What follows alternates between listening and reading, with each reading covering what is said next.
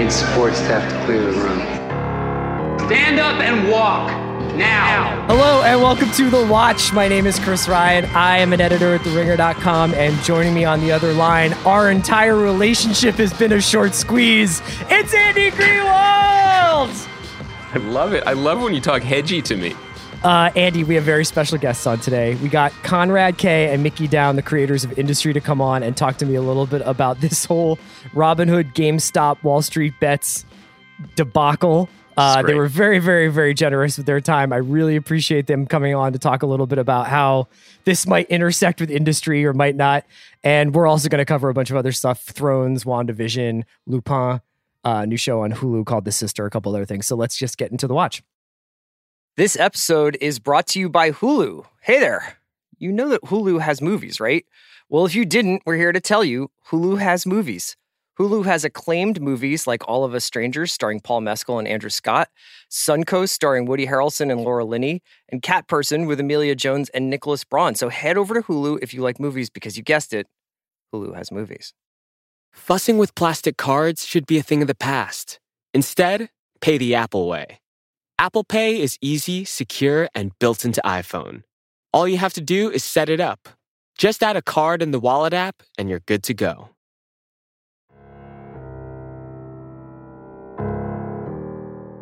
Greenwald. Hey. How's your stock portfolio, brother?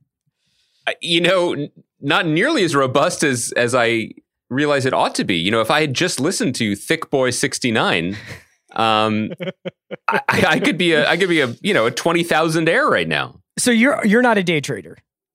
You don't do any day trading. No, I don't understand any of it, like profoundly. And I think that, I know that Mickey and Konrad are going to come on. One of the reasons why I like Industry is because it washes over me. I don't know what they're talking about. Right. This has been an amazing week of what I feel like is like very like underground culture rising up into the mainstream. Right. I know that we usually don't talk about matters like this on The Watch. We make passing references to it, but this kind of reminds me of like when a band would break into pop music charts back when we used to cover music more frequently. Right. Seeing this story, and obviously it's affecting people in very real ways, and it's a stage in which we're seeing a lot of levers of power being exercised to the benefit of the extremely wealthy, and that is now on Front Street as much as it ever has been. And I think you're seeing a lot of people getting very, very, very fucking angry about that, which is really interesting to watch. But yeah, I was just curious whether or not you had been following the story, because I asked you a couple of days ago, how's your Bed Bath & Beyond position? And you just were like, I have no idea what you're talking about. I completely didn't understand what this was. I mean, I tried not to be extremely online, but especially over the last year, you were definitely extremely online. You're just not in like Wall Street Bets Reddit. Well, no, I try, meaning like literally I actually enjoy the feeling of being pulled away, whether it's into a meeting or I'm writing something or whatever, and I'm not looking for a sustained period of time. And then when you go back and you see things that are trending, and there's like a feeling of relief. And when it was GameStop, I was like, great. I bet my friend Chris might know something about that, since he has a lot of leisure time, to play video games. I don't have a lot of leisure time. But I was thrilled not to know what it was. And then I kind of heard that, those Redditors were at it again. Uh-huh. But what I didn't understand was that this was like the first virtual Molotov cocktail tossed in the great proletariat revolution of the Biden administration. You know what I mean? So there's so many layers to this. I need to ask you something. What's going to happen when your imitation of your dad becomes your actual personality?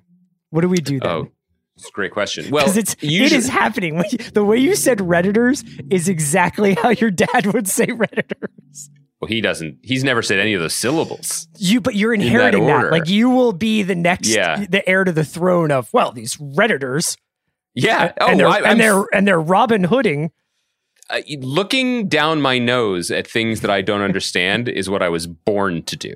You know what I mean? So I just don't have the age or the gravitas. And unfortunately, I'm still clinging to some misguided desire to actually know about stuff. But I think that will go in time. And then I can finally, then I can become my father. I think that's great. This whole story, you talk about trying to get offline. This is why I can't get offline. This is perhaps why I will never log off, because in like the 20 minutes that I looked at Twitter this morning, I saw Dave Portnoy arguing with the new Mets owner. I saw Ted Cruz try to dap up AOC, and then AOC being like, "You tried to have me murdered, so go fuck yourself." Yeah. And then like I like that a part. bunch of dudes being like, "I will never sell my Bed Bath & Beyond stock. You can pry it out of my cold dead hands." And it's like, I just keep thinking about the actual places that are being invested in. And it's like, I have to say this. I support small businesses. I support any brick and mortar business. I believe, I love the fact that people are out there buying stuff. You will never see me at a Bed Bath & Beyond again for the rest of my life. Like, not because of this, but because I am not going to like go up and be like, well, this gentleman just sniffed a towel and put it up against his face. I think I'll try that towel. Yeah. I thought you were admitting something that I was excited to talk to you about, which is I've learned that there's actually, this is a sidebar on a sidebar, sorry, but I think there are two types of people in the world, and they can be subdivided by their reaction to a simple question, which is, do you want to go to the Container Store? Oh, right. Okay. And I learned this. You don't. There is no place on earth I dislike more than the Container Store. So did you know that my wife loves the Container Store more than so does anything mine. in the world? Right. So does mine. Yeah. No, this is how it works, or doesn't work. Your wife and my wife are like Renton and Sick Boy, but instead of heroin, it's getting fucking Norwegian sliding shelves to then put boxes inside of. And to me, the Container Store is itself a container of nothing but recriminations, expectation, and stress. Because all I see is receptacles for things I haven't put away yet. Yeah. Oh, it's awful. Okay, but so I thought that's why you were sort of grouping Bed Bath & Beyond in there, because bed, great, comfortable. Bath, sounds lovely. Beyond, you're losing me. You know what I mean? Like, where's this going? You and I, we've spent a lot of time in the real world. We've known each other for almost a quarter century. Life experience. No, we've done a lot of time in South Jersey, in Philadelphia, in the Providence, Rhode Island area, Boston. Now out, all the boroughs of Brooklyn, with the exception of Staten Island, and now we were out here together in Los Angeles, and so we've seen a lot of things. We've seen a lot of stores. We've seen a lot of retail operations. Yeah, seen them come and go. I don't want to move the market here. That's not what we do on The Watch. What we do is move the marketplace of ideas. We don't move the market. But if there was a place that you could protect from getting shorted out of existence, right? What would it be? Like, what shitty chain would you? Does it have to be a chain? Because but don't be like this like artisanal charcuterie place that like only I know about. Like, do you know a good one? I gotta say, there are not many good cheese stores in Los Angeles. Is that what we're talking about? No, I mean I don't know where to go with you down this road, because like I would protect small restaurants and like Skylight Books. No. But if I was younger, to them, I'm talking about like what things in and around the Liberty Place food court are you trying to protect? My parents' apartment? Sam Goody? Is that still a thing? Yeah, that's the kind of thing I'm asking about. Like, should we go long on Pacific Sun Video? Oh, yeah. Oh, because we could do this. I see what you're saying. Right. Yeah. I mean, first of all, great idea. Second of all, it is kind of a moment. I mean, all things that become fixations on the internet are essentially referendums on how everything is meaningless. And we are all circling the drain of our own existence.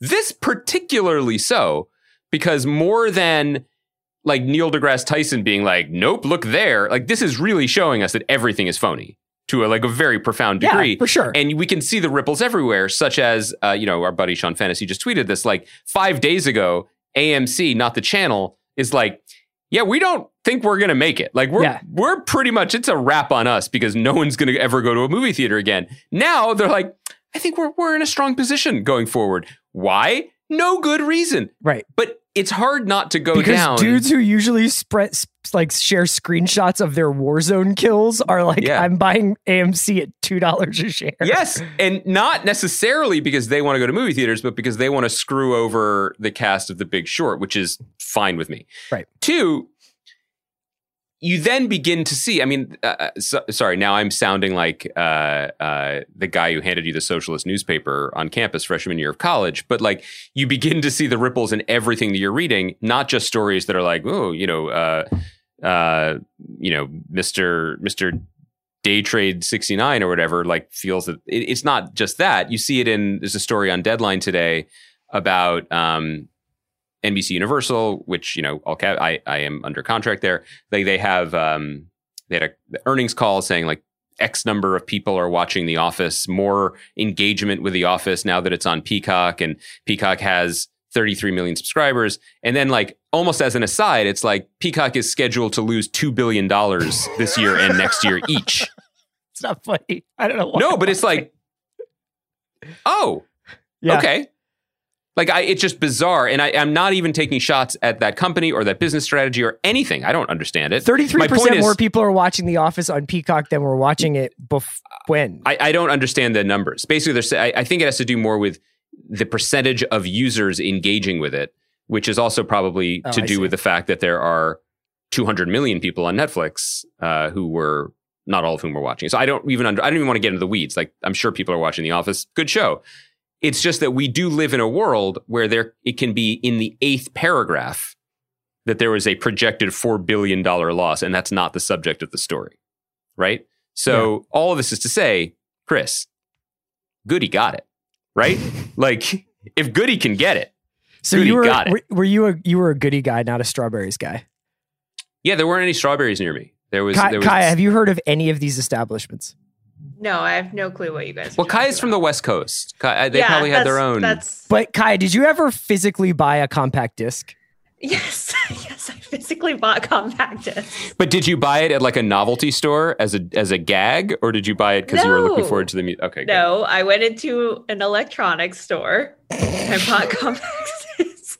Like the old school, like electronic stores. Like Radio Shack? Was it a mistake? What do you mean? What's an electronic store? Like a Radio Shack. So you bought a blank CD-ROM. Was there any music on the CDs, or were you buying like CD-ROMs? Are you talking about like blank CD discs? No, I'm talking about, did you ever buy like an Aerosmith CD or something? I don't know maybe I didn't buy them, but we had them around the house when I was a kid. Oh, look, Father's getting into his old melodies again. And you're like, the plaintive sound of Janie's Got a Gun walks out of Dad's office. I got an iPod when I was like 10. Jesus Christ. Uh-huh. Okay, this was a very long way of me doing a joke about how I want to go long on the store Lids. Talk to me about it. Tell me your... Okay, because I'm Shark Tank, a show I've never seen, and you're the fish. I feel like Lids is not only a good hat store, you can just get any hat from any of the professional sports teams, fitted or snapback. Okay. But as a young man, Lids was a staple of the community. I used to go to the Liberty Place Mall.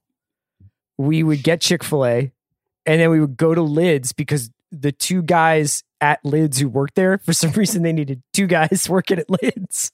Well, you need one guy to put on the lid and the other one to secure the base of the human. They had one guy working the register and another guy would be like, I'll get that Oakland A's hat that happens to be on the 10th shelf if you need me to. My little 5'1" middle schooler who has $18 to spend. But we used to go in there, and that was my first encounter with malt liquor, was at Lids. Excuse me? Because these guys used to pour 40s into giant Chick-fil-A cups and drink all day. And I don't know, it was a very formative experience. Were you involved in this grift? Like, did you bring them the Chick-fil-A cups? Because you're really being specific about the businesses. No, I think they too all enjoyed Chick-fil-A. And then once they were done drinking Sprite or whatever out of their Chick-fil-A cups, they would then pour 40s in. Did you ever point out that Chick-fil-A's problematic political stances? And this was like 1991. So I mean, no surprise to anyone that your boy was like, please don't order Domino's because... You were? Yes, because their founder is rabidly anti-choice. I mean, yeah, I was really... I don't think this is surprising anyone. So I have another thing to bring up that is possibly a digression. Should we play the Mickey and Konrad talk since this is the stocks portion? We can do it. Let's do that because it's only 15 minutes. So I'm so jealous. I hope you told them I said hi. Of course I did. And we jerked each other around here for a while. So let's have some people who actually know what they're talking about. Mickey and Konrad were very, very kind to give me 15 minutes on a random Thursday to talk about this fucking insane story. Industry is one of my favorite shows. These guys are some of our favorite guests. So let's just get into my interview with Mickey and Konrad about this ridiculous GameStop story. So right now I'm joined by the Watch's financial sector correspondents. It's Mickey Down and Konrad K, the creators of Industry. Guys, thank you so much for taking time out to join me today to talk about this story that I don't think any of us truly understand, the GameStop, Robinhood, Wall Street bets, hedge fund meltdown. First of all, Konrad, Mickey, how are you guys doing? We're good, man. Look, if you want to understand the story, you've come to the wrong people. That's 100% true. I'm feeling good about it. To us, I've been stuck in it the whole week. I've been texting Konrad really furiously about it from the very start of it because I've been burnt by this already, and also I had some sort of quite good moments as well. But I sort of didn't realize the stock market went up and down, which is a bit of an issue. If you want to get a real sense of this being like a proper bubble, the fact that Mickey is texting me about what equities he's buying is like. It's like, I mean, and I've had my friends from home, like guys I went to school with who like work in totally irrelevant industries going, mate, should I get in on this? Like, what am I missing? It's absolutely wild. I've been texting Konrad saying things like, mate, I'm long Nokia. What are we going to do? The fundamentals are strong. I feel like Nokia still has vibes in England, though. Like when I'm over there, I feel like I still see the odd Nokia around. That's right, actually. Yeah. And, actually, I think they re-released the 3310, which is the first phone I ever got. And it was just sort of a lot of people of my generation's first phone. But I'm not sure that's going to affect the stock price. No, that was really funny. When I was at Morgan Stanley, that was a stock. So that was back in 2012, 2015. That was a stock that everybody hated. It had absolutely massive short base. And because obviously they didn't have an iPhone competitor. So they were like, it was one of the most structurally broken equity stories. And now everyone's piling into it 7 years later. It's so funny. You guys are acting like you don't know what's happening, but you know what's happening. Listen to you, 2013 Nokia shorts. No, we really don't. We really actively don't. Okay, I'll start with Mickey here. So I wanted to have you guys on just because this is just such an amazing story. But I also was really curious when something like this emerges and it pierces into like the mainstream like this. Do you guys have like a Slack channel or a WhatsApp with like the guys from Succession and the guys from Billions and Oliver Stone, and you're all just trying to decide who gets to take what angle on this? That's exactly right. I actually spoke to Oliver this morning about it, and he was like, I've done 2 films and set in that world already, and like, I will give you this one. Right. No, not at all. I mean, the thing is that it was sort of breaking on Reddit and stuff before it became sort of mainstream news. And my friend, who's a journalist, actually told me about it first, and we started trading on it, and we thought, okay, this is going to be quite fun. And it was only like, and I actually said to Konrad, well, this is actually make a really good story, and he was like, yeah, absolutely. And then literally like, I guess it was 2 days later or something, then it suddenly exploded, and we were getting all these Twitter DMs and mentions saying, guys, you've got to do this. I mean, I say all these. I think Brian Koppelman said he had about 700, and I think we probably had about 7 between us. Konrad, were you like aware of the culture of Wall Street bets and like Reddit trading and Robinhood and stuff like that? I'm sure you are, but like, were you aware it was such a huge thing? Not market moving. I mean, I had no idea that it had the power to move stock prices the way it was doing. I mean, it's funny, me and Mickey did actually talk up when we were planning season 2, we were talking about new clients and stuff, and market manipulation was definitely an angle that we were sort of thinking about. But to be honest, I had no idea. Like, obviously the retail sector is a huge, big part of the equity market, but for it to take cohesive action like this and actually make stuff move in a way that gets governments and the whole hedge fund community talking, I genuinely thought it was like pie in the sky.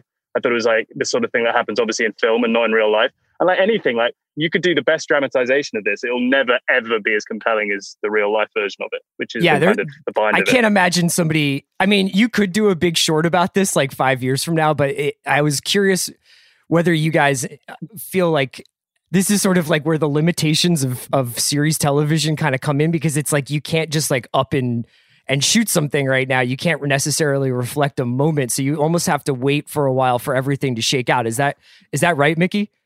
I think you're right, actually. I mean, we're in a sort of quite good position in that we're sort of right in the weeds of writing at the moment. We need stories based in this world. So it was actually quite an attractive proposition when this came up. But yeah, it feels like it's such a of the moment thing. And like, who knows that, when the show finally airs, I don't know when that's going to be, but when it airs and we've done a story set in this world and like we've done a story about a Reddit stock that people might just not want to see it. But to be honest, I'm agreeing with Konrad that we also want stories that, they marry Main Street and Wall Street. And this is just the perfect version of that. And it's dramatic and it's full of like quite colorful characters, whether you see them or not. And that, it feels like it's such a 2021 version of Wall Street trading that I feel like it would be remiss to not even consider maybe putting it in the show. Well, Konrad, I was thinking about how much this is an online story, and so much of the juice from your show is about people being around other people. But this is like a perfect quarantine story because I do think that to some extent, there's just like people with a lot more time on their hands, spending a lot of that time on their phones and fucking around on Robinhood. Like, it's weird to have this be an almost virtual thing rather than people screaming at people on trading floors. So true. It's so true. I mean, hopefully we do it quite well in some aspects of the first season of the show, but like, it's always so hard. I often think this about hacker dramas as well, because I always think hacker dramas the idea of them is always so fantastic. And then you realize that what you're actually shooting is people staring at lines of code on a screen. And it's really hard to dramatize and do well. And I felt a little bit about that, like that when we were writing Harper's Trade in 104. I was like, oh my God, is this going to play well? Like but then obviously it was like through the greens and reds and people could understand the stakes. But I think, I mean, there's so much screen stuff in the first season, and it feels like we could do a really good version of it. What would excite me about that story is what Mickey said, is the kind of Main Street, Wall Street thing, which is like the idea of linking people in their ivory towers or their glass box offices to people in their mother's basements punting this stuff around. I think it's just really, really interesting to see how interconnected all that stuff is. It's kind of terrifying, actually. How interconnected it all is.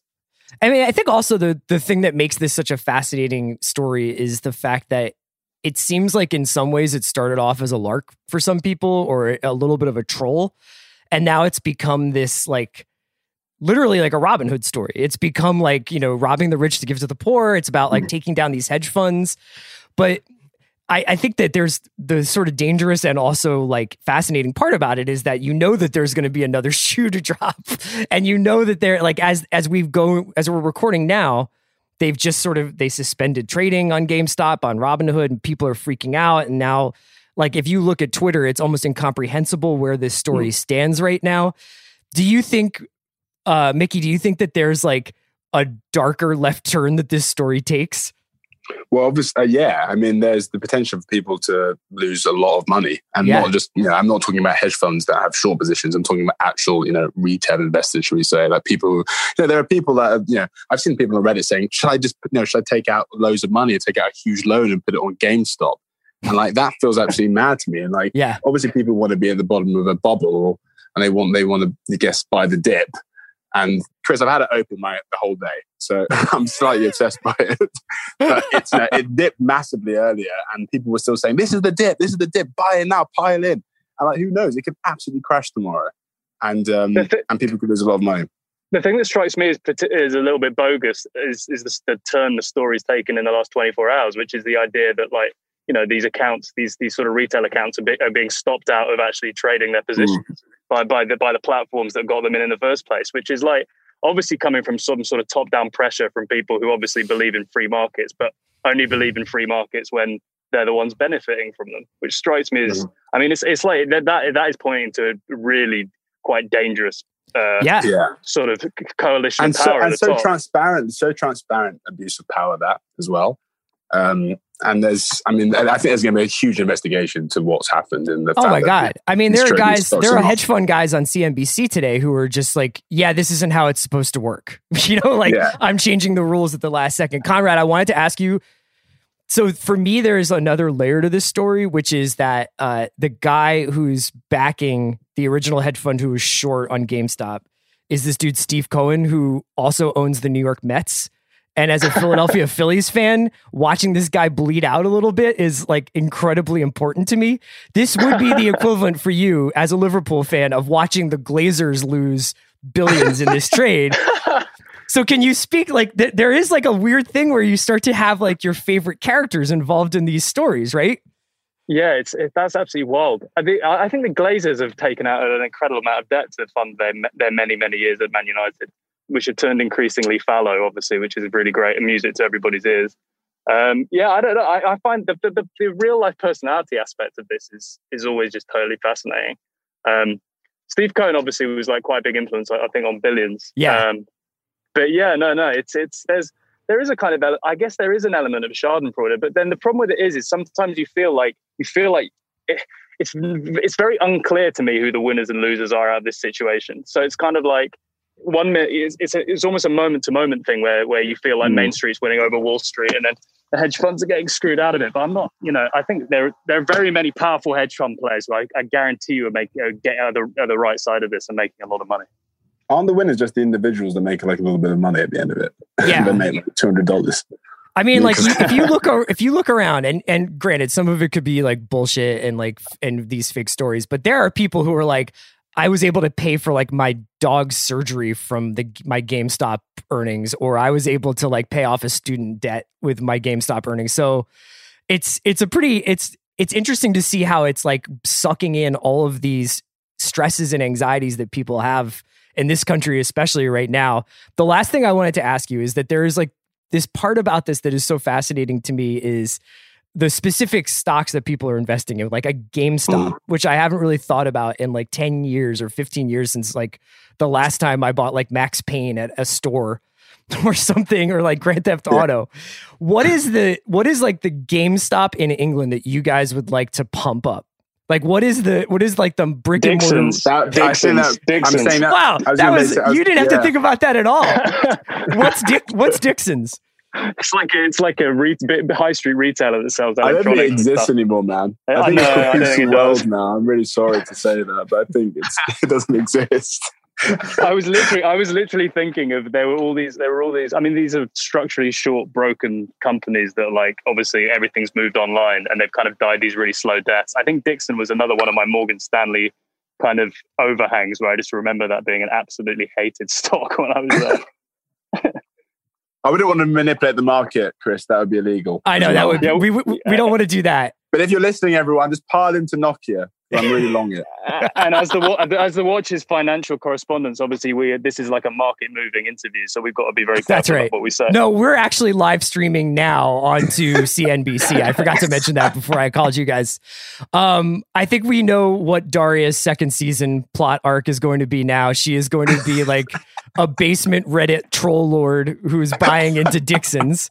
So I want to thank Mickey and Konrad from Industry for calling in. This was a real pleasure. I thank you guys so much. Thanks for having us again. Anytime. Honestly, anytime. We love this show. Take care, guys. This episode is brought to you by Hulu. Hey there. You know that Hulu has movies, right? Well, if you didn't, we're here to tell you Hulu has movies. Hulu has acclaimed movies like All of Us Strangers starring Paul Mescal and Andrew Scott, Suncoast starring Woody Harrelson and Laura Linney, and Cat Person with Amelia Jones and Nicholas Braun. So head over to Hulu if you like movies because you guessed it, Hulu has movies. This episode of The Watch is brought to you by Mint Mobile. If saving money was on your 2024 resolution list, I have a 100% guaranteed way to make sure you follow through. Ready? Just switch to Mint Mobile. For a limited time, wireless plans from Mint Mobile are $15 a month when you purchase a 3-month plan. That's unlimited talk, text, and data for $15 a month. To get this new customer offer, go to mintmobile.com/watch. That's mintmobile.com/watch. Additional taxes, fees, and restrictions apply. See Mint Mobile for details. Fussing with plastic cards should be a thing of the past. Instead, pay the Apple way. Apple Pay is easy, secure, and built into iPhone. All you have to do is set it up. Just add a card in the Wallet app, and you're good to go. This episode is brought to you by UGG. Y'all know UGG is a brand that athletes wear all the time in the tunnel and on travel days. Well, I bet you think UGG season is only during the colder months of the year. Au contraire, you're wrong. You need to check out the latest spring drop from UGG. They have everything from sandals to clogs. I like the sandals. UGG has you covered for your next spring adventure. Shop the Golden Collection at UGG.com.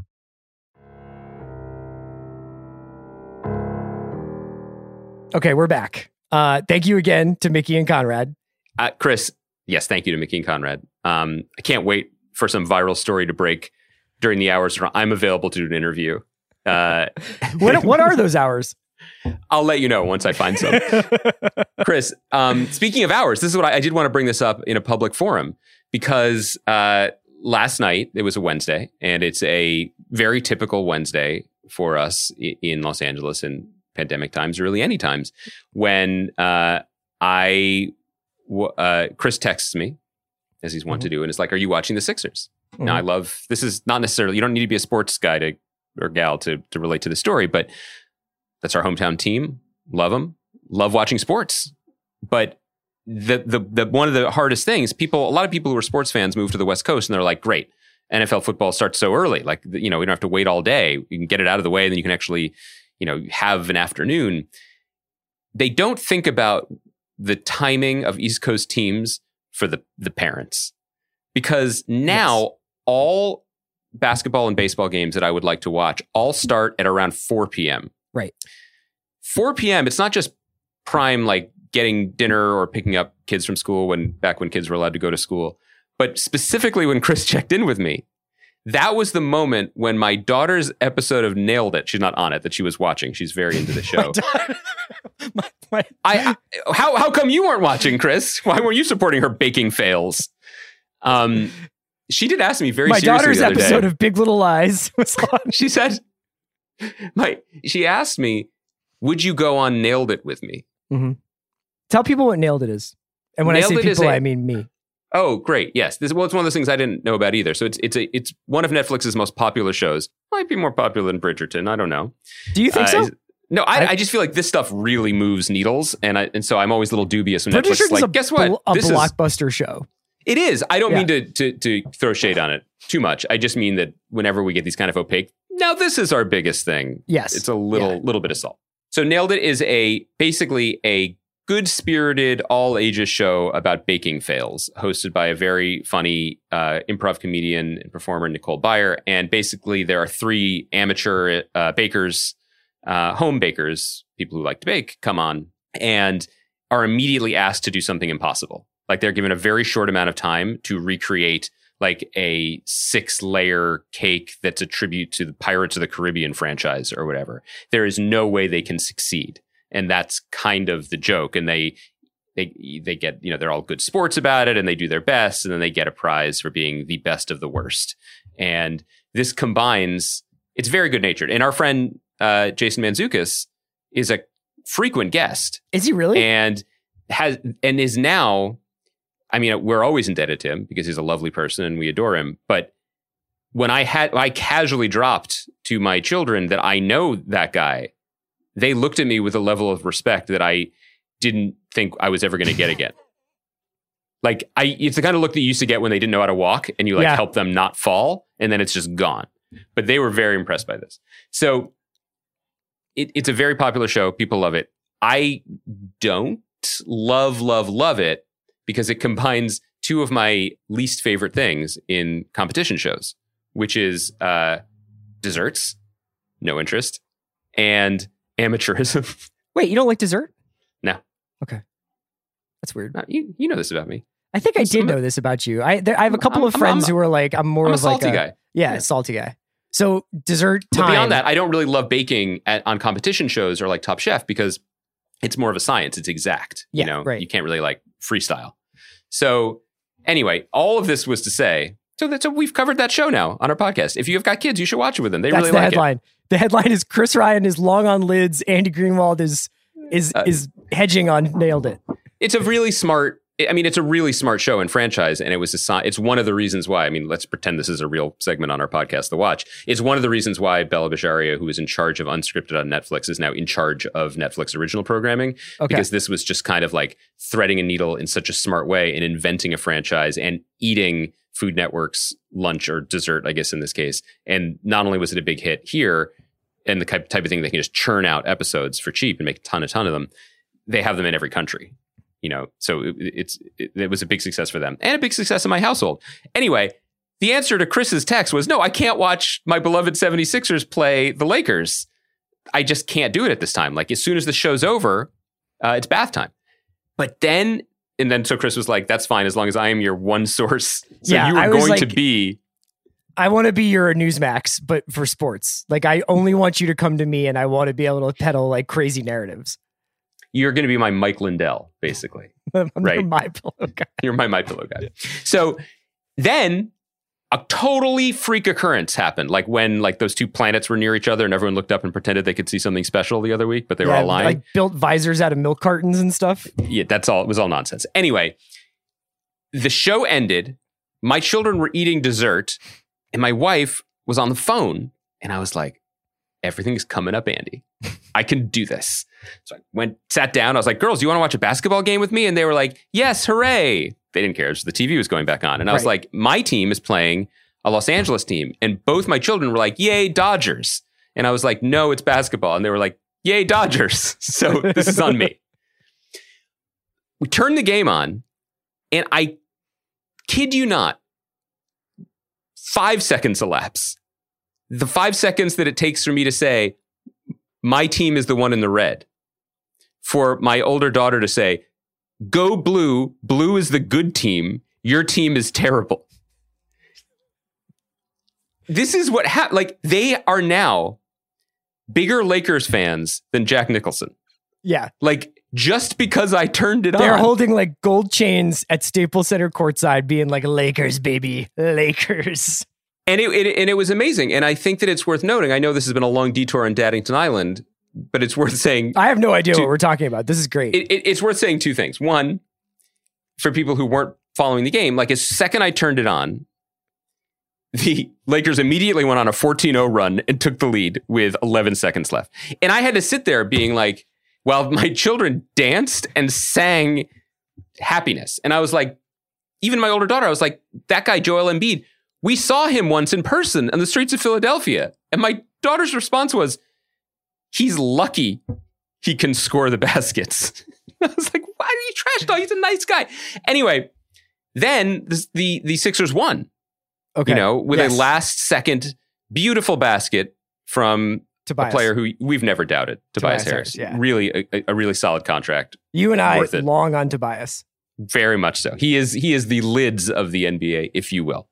The game, quite literally, stopped with him. Thank you. Anyway, so our team won. And what is generations of unhealthy sports fandom teach us? What do we do in that moment? What we are meant to do is leap, celebrate, yelp. But one can't do that as a parent. You just have to model better behavior. So I smiled and I said, well, that was a good game. Not according to them. So I just put this into context because I generally believe that having children makes things better. Sure. But in this case, in this is the exception that proves the rule. Time, they took something that means a great deal to me, wadded it into a ball of garbage, and lit fire to it in the bottom of my soul. What would have been your comeback? Like, could you have been like, just so you know, like, no Pixar movie is real? Like, could you, like, could you have done to like sort of take the air out of the situation? Oh, I could have been like, yeah, I think the Harry Potter movies are bad. I just could have done that and just ruined my home, but I can't do that. I just sincerely can't remember why we got off on this, Jag, but I did want to talk to you about a couple of other relatively relevant TV things. Is that okay? Okay. I mean, are you sure? Because I feel like me telling you about last night, there's more. No, I felt like I had a reason why we got off in this, and I was going to say something else to you. Oh, the reason why I was asking you about this in the first place is I thought you were arriving at, and then after the game, I was looking for something to watch. That is true. Also, that is true. Yeah. But that was after they went to bed. Okay, so I do want to talk about a couple other things. One is the apparent scaling up of the Game of Thrones universe. So there's been announcements this week. One was more of a rumor that they were going to adapt the Dunk and Egg novellas into a series, and the Dunk and Egg stories are beloved by Game of Thrones aficionados, and that takes place about 90 years before the show. So the Song of Ice and Fire that we know. And to be clear, I did learn much later after we did all of our Game of Thrones coverage that people thought that we were referring to a guy named Benny Offenweiss when we would say Benioff and Weiss, who are the showrunners. So I want to be clear. It's not Dunkin' Egg like a sandwich you can get in Boston. Right. It's Dunk. And Egg. Yes.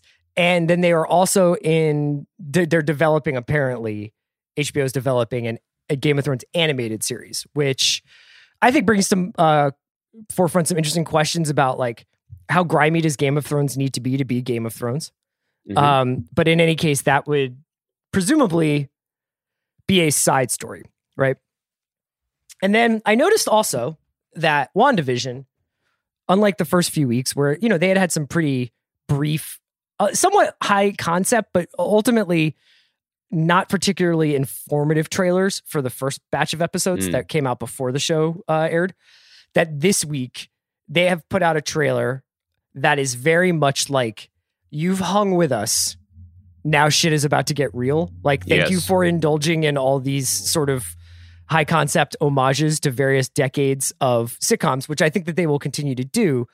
But here's Tiana Paris outside of the black and white world, clearly dealing with some sort of government agency. Here's like a couple of people flying around. Here's Catherine Hahn seeming sincerely emotional about a situation, almost as a signal or a hat tip to the idea that, hey, this was a little bit of a gamble on our part for the first three, but if you've stuck with us, the payoff is about to come. We can talk about either of those things individually. And then I actually have something to say about both of these things that I noticed. Yeah. Which is, has it occurred to you that Star Wars, which is currently doing Mandalorian, it's got Mandalorian, and then I'll have Book of Boba Fett. Mandalorian takes place in the years after Return of the Jedi. Right. A lot of the shows that they have pitched or that are coming soon, say Cassian Andor or Obi-Wan, all in the past. WandaVision, while it remains to be seen when it takes place, one would have to imagine after Endgame, has yet to suggest what the world is like after Endgame, after the death of Tony Stark. It's basically still like kind of this weird parallel world. Game of Thrones, they're talking about they've got House of the Dragon filming, which is a prequel. And they're talking about doing Dunkin' Egg, which is also a prequel. Have you noticed that all of our major franchises, Lord of the Rings, also going to be in the Second Age, way before Fellowship of the Ring, are all in the past, are all looking backwards, are all traveling backwards rather than taking that great leap into the unknown where they say, what happens after Sauron? What happens after Thanos? What happens after the fall of the First Order? Well, there's a bunch of reasons for that. One, was just baked into your question, which is into the unknown. Shouts to Elsa. That is not what these major corporations want from their only sure things or the closest things to sure things that they have. They want to have something on their docket, on their production calendar, on their release timeline that they can rely on to generate the massive profits or subs or whatever the metric is that they need just to continue to exist and to prove to shareholders they should exist. So that's what these things are, and first and foremost. Maybe from a creative standpoint, I think you could make the argument that the goal is not to rob the original thing of its importance within the larger expanded universe as it is built around it. Meaning, if a story like Lord of the Rings, for example, that is basically, it was written, of course, first, but then the movies suggested that the stakes couldn't be higher for the world. It was an existential, once in a whatever event, that it all was leading up to this, all the ages of men and hobbits and elves. I don't really remember the story, but I think I'm right. You got it. As soon as you say, but then something else happened that was worse, are you stepping on the power of the story that came before? So on some level, you could suggest that it's sort of creative respect to kind of just mine other things in the past around it. But the Game of Thrones thing, let's go through these piece by piece, right? Game of Thrones thing, we said even when we were covering it before we started doing the after shows, just in the very first year or two, we knew from the conversation around the books and from talking to Jason and Mallory that there was a lot more a lot more there. Yeah. And not just a lot more there, a lot of beloved, established ideas, stories, themes, eras that would lend themselves potentially to other types of storytelling too, right? Like the dunk and egg stories, from what I understand, are sort of fun, right? They're like pleasant, which is not a word I would use to describe a lot of the main series of Game of Thrones. So it was inevitable that they were going to do that sort of thing. The other thing that I would say that is inevitable and worth noting as more projects begin to be announced or leak out, to bring it back to something I mentioned earlier, but also in the HBO Max universe, the other news this week was that, though they denied it, that the Harry Potter universe is being mined for television IP. And the answer to that is, of course. Yeah. Of course it is. I mean, you have to understand that, like, not many of these companies don't get that many swings at stuff, or they don't get that many golden geese. And if they have them, there are people, well-paid people, whose jobs it is to just take the meetings, hear the pitches, just constantly keep the pots on a low simmer in the hopes that something is going to catch. So both stories were true. Like, there definitely are many, many Harry Potter projects in various levels of conversation. They weren't lying when they said there's no showrunner, there's no take. Yeah, sure. But there are many people who have had the meetings, and that's just going to continue in all of these shared universes, because that's the world we live in and the business that we are now in.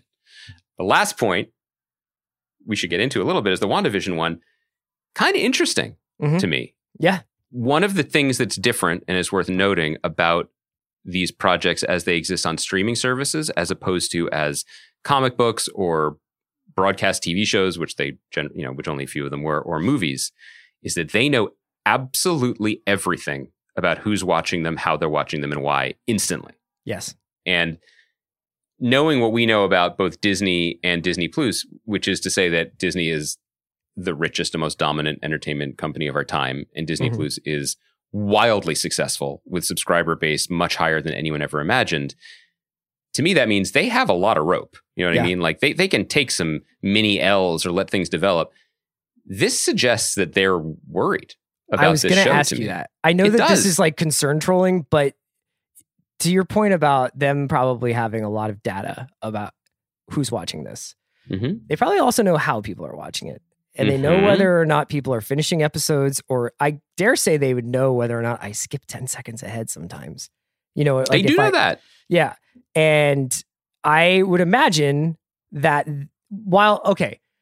you can't necessarily change horses midstream and do a different marketing plan for a show. I am sure that they planned on reinforcing WandaVision's importance to the MCU at a certain point in this season.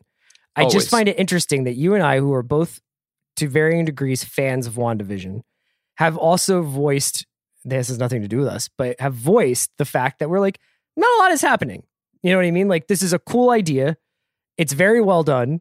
The performances are pretty great, but the idea of waiting 7 days for 29 more minutes of this is a little bit funky. And I noticed this past week, not only did this trailer come out, but Jack Schaefer did an interview and she's the showrunner, and emphasized the importance of post-credit stingers and that we should keep an eye on those in the weeks to come. Yeah.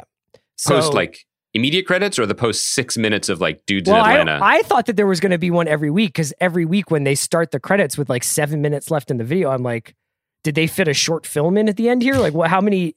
And I think it's because they do the credits in every language for some reason.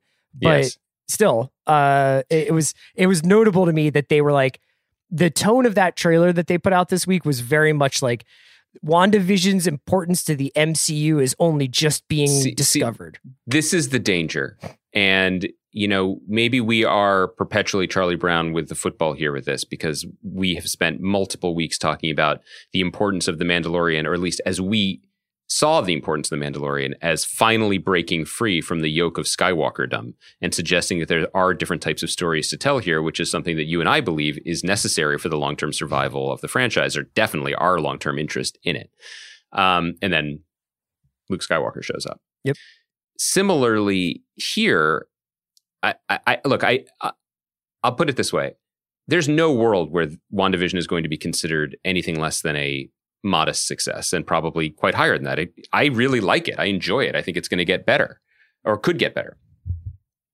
But I think it's probably safe to say that the ground shifted very, very radically under this project's feet in a way that probably is worth highlighting. Mm-hmm. And what I mean by that is, in the world where the show was conceived of and greenlit, Kevin Feige and everyone else at Marvel are operating from such a deep bench and such a position of strength that they can do some odd things on the margins, like a show that spends 3 episodes lovingly recreating classic sitcoms that were on TV before Kaya's parents were watching TV, I imagine. That is a little bit different than the world that the show actually premiered into. Not just that it is not on purpose the first Marvel TV show. It was supposed to come after what I believe will be the much more movie conventional Falcon and Winter Soldier. It was released into a world in which there have been no Marvel movies at all this year, and a question mark as to when we'll see them again. Right. And so I think the idea was always going to be this complete dominant strategy where there's the A team in the movie theaters and then the B plus team on the TV and then like the B team of the stuff that maybe probably you and I might like even more than the other stuff ultimately. Or maybe it's the stuff that Kevin Feige is really most excited about, or who knows. But that was also a world where we were supposed to have seen Black Widow by now and probably had phase 4 or 5 or whatever it is announced by now. And yeah, we would have Falcon had Black Widow. And, I don't know if Eternals was supposed to come out before Falcon and the Winter Soldier. I can't remember what the original release slate was, but yes, we would have had other stuff.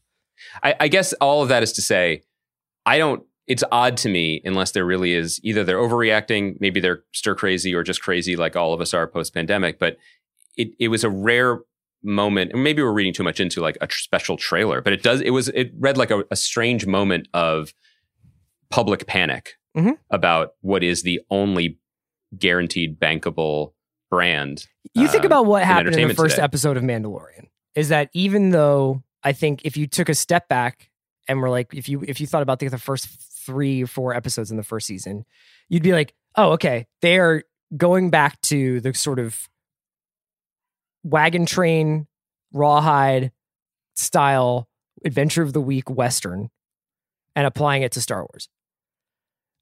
But they still had Baby Yoda. Like they still dropped that huge bomb on us where they were like, this fucking thing is in this show. So there is definitely something important. WandaVision's Baby Yoda is just these couple of like weird fugue states that Wanda slips into. And even those don't have the resonance with people that some character like that would. To do that, they would have to have that voice on the radio be Tony Stark's. Yes. It's not giving us any new piece. Right. Not just any sense of connection, which is a different thing. It's not giving us any new piece. I think you could get a little bit high-minded and be like, oh, the piece it's giving us is that there is actually flexibility and room in this gigantic fictional universe for, formalist play. Like, great. I like that. But that's in no way the same as being like, here is something that you are going to fall in love with in the way that you fell in love with the very first stirrings of this story in the case of Star Wars 40 years ago. In this case, I guess 10, 12 years ago. Right. So it's different, and it's a different bet. And I'm not really worried about those crazy kids over at Marvel. I think they're going to be okay. Yeah, nobody's shorting them. But that I thought that was noteworthy too. Should we talk about Lupin and the sister? Yes, and I have and I also do want to tell you something. I know you've been waiting almost 24 hours to hear, which is what I watched last night. Oh, yeah. You're on the edge of your seat, but we should do a little. I just wanted to tell you a little bit about this show, The Sister, which I don't think you're going to watch. It's a 4-episode limited series on Hulu. Stars Russell Tovey, who, if anybody saw, Looking and Years, is a really fun actor. Like I really enjoy watching him, and it's written by Neil Cross, who did Luther and is obviously a very successful showrunner. It is about a guy who marries the sister of a woman who he may have had a hand in her death, like this woman's death. So he winds up, you learn over the first couple of episodes, or there's only 4, but did he marry her on purpose because he did that, or he finds out that he had a role in this woman's death, then gets really into her sister. They wind up getting married. Yikes. Yikes central. Oof. And then a secret from this guy's past arrives at his doorstep, to Is the unravel secret it all. he killed his wife's sister? Yeah, it's basically. Did I just figure out the show? So the thing that arrives from his past is a guy named Bob. Oh, This guy Bob comes maybe to I've his got Kai door. on the mind. I thought the thing that came to the house from the past was an Aerosmith CD in a long box. No, but And the guy is like, "What's this?" I just wanted to shout this show out because even though it's deeply flawed, I'm finding it very entertaining. I also want to say this show does something that is a pet peeve of mine and does it so much that it has kind of transcended itself into performance art, and that is direct address. I'm fairly certain this show was shot during the pandemic because often there's only two people in a scene and they are inexplicably like 9 feet apart. And Russell Tovey calls this character Bob by his first name in every other sentence. And he's like, Bob, what are you talking about, Bob? You're mad, Bob. We can't do that, Bob. And I'm like, I fucking know that the only other guy in this room is named Bob. I've got closed captioning turned on. You don't have to fucking say it. I want to be able to go back into, I think there should be a setting in Hulu to take direct address out of the closed captioning. Like you shouldn't, I shouldn't have to see Bob every scene. That being said, it's a very entertaining show. It's completely wacky. And if anybody is looking for something that's like a little bit like The Killing and a little bit like X-Files, dig in. It's 4 episodes. They're only about 45 minutes each. And it's like you'll finish it in 2 days. Wow. Okay. That's good. Look, I feel like we're being very servicey. So here's what I want to do. There's 2 things that I want to touch on. And I think that there's a workable framework for our conversation about them. And what I'd like to suggest, and this is reusing something that I said just moments before, but this time doing it intentionally as opposed to the way I usually do it on this podcast when I get 6 words stuck in my head over the course of 45 minutes. The other moment I said, maybe we are Charlie Brown with the football, right? And that we keep making the same mistake. We keep thinking Lucy's going to hold the football and she doesn't. You know, I started writing recaps for Vulture in like 2009. So I guess that was my first TV writing. And then I was a TV critic and whatever this is now that I do. You'd think I would have learned some stuff. And I don't know if I have. And I'm here to say mea culpa. A positive example and a negative example. The positive example is the new NBC comedy, Mr. Mayor, which is what I watched last night. And a couple weeks ago, we talked about the first 2 episodes. This is the new show from Tina Fey and Robert Carlock, the team that made 30 Rock, and Kimmy Schmidt, and made one of the most fundamental and basic errors in TV criticism, which is talking about a comedy after 2 episodes. Yep. Throw away the first couple episodes. Which you said in our first discussion, Mr. Mayor, you were like, all comedies, they should throw out the first 5 episodes and start from there. Well, that's because Mike Schur said it to me, so I was just quoting someone who's much smarter about it.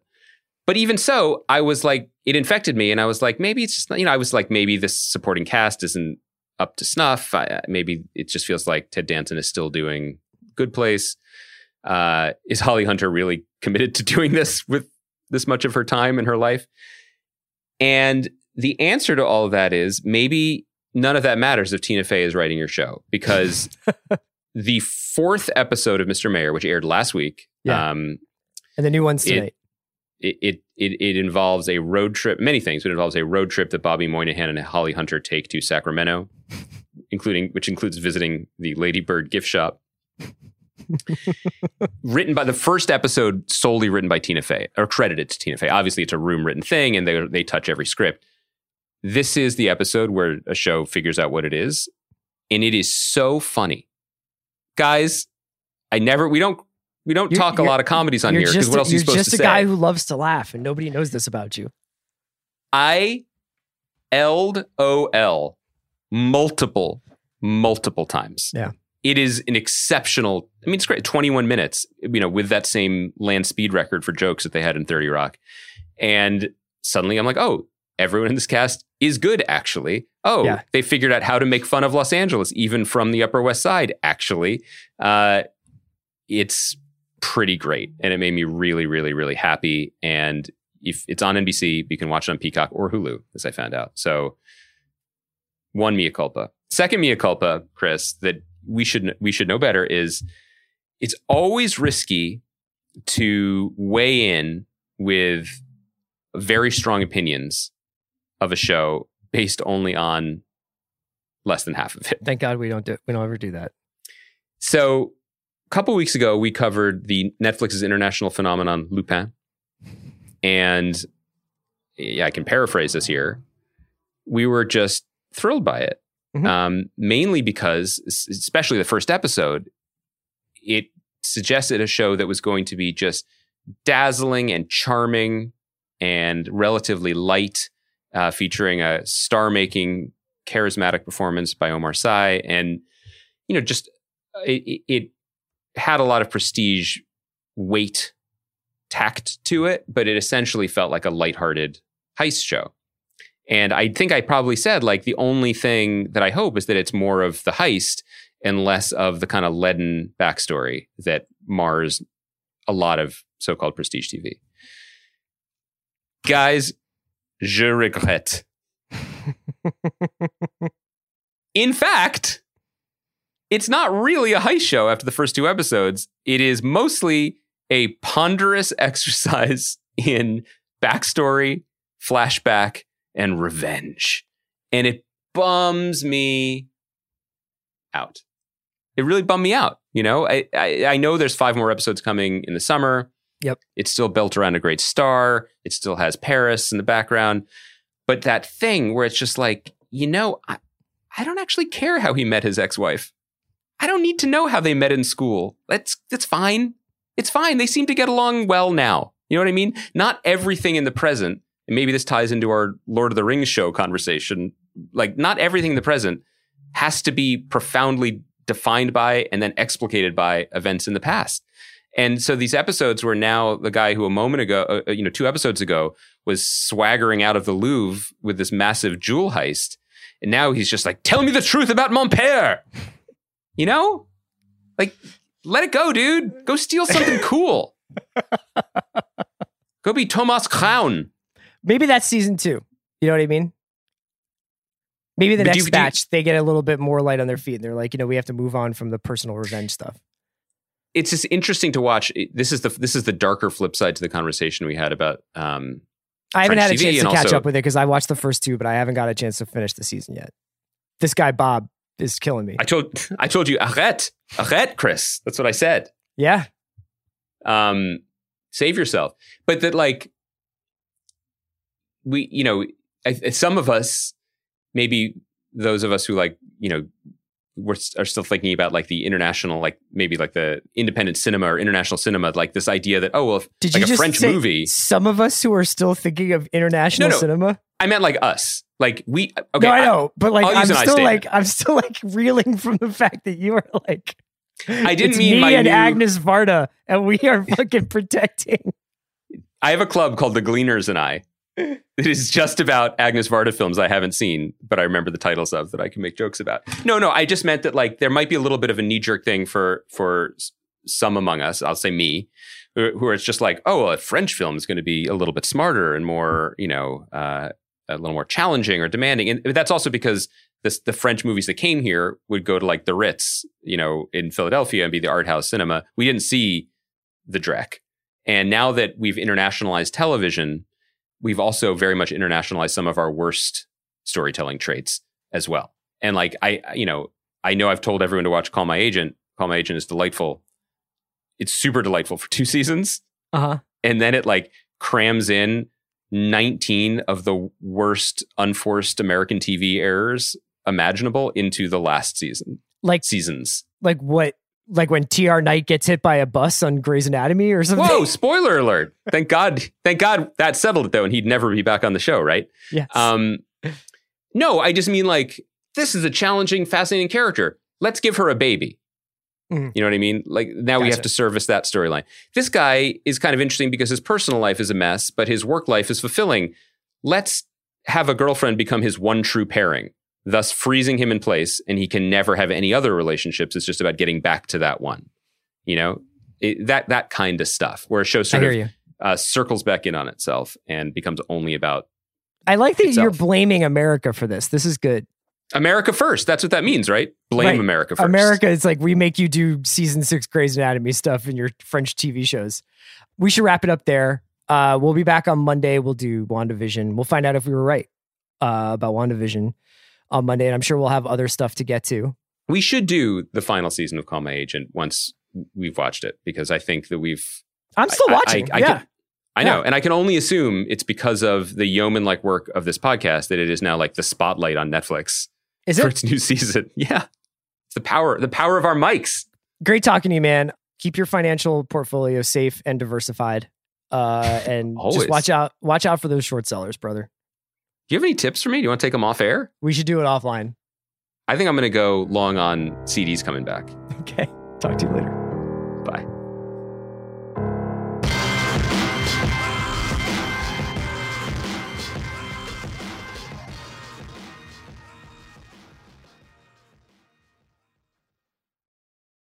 This episode is brought to you by State Farm. You might say all kinds of stuff when things go wrong, but these are the words you really need to remember. Like a good neighbor, State Farm is there. They've got options to fit your unique insurance needs, meaning you can talk to your agent to choose the coverage you need, have coverage options to protect the things you value most, file a claim right on the State Farm mobile app, and even reach a real person when you need to talk to someone. Like a good neighbor, State Farm is there.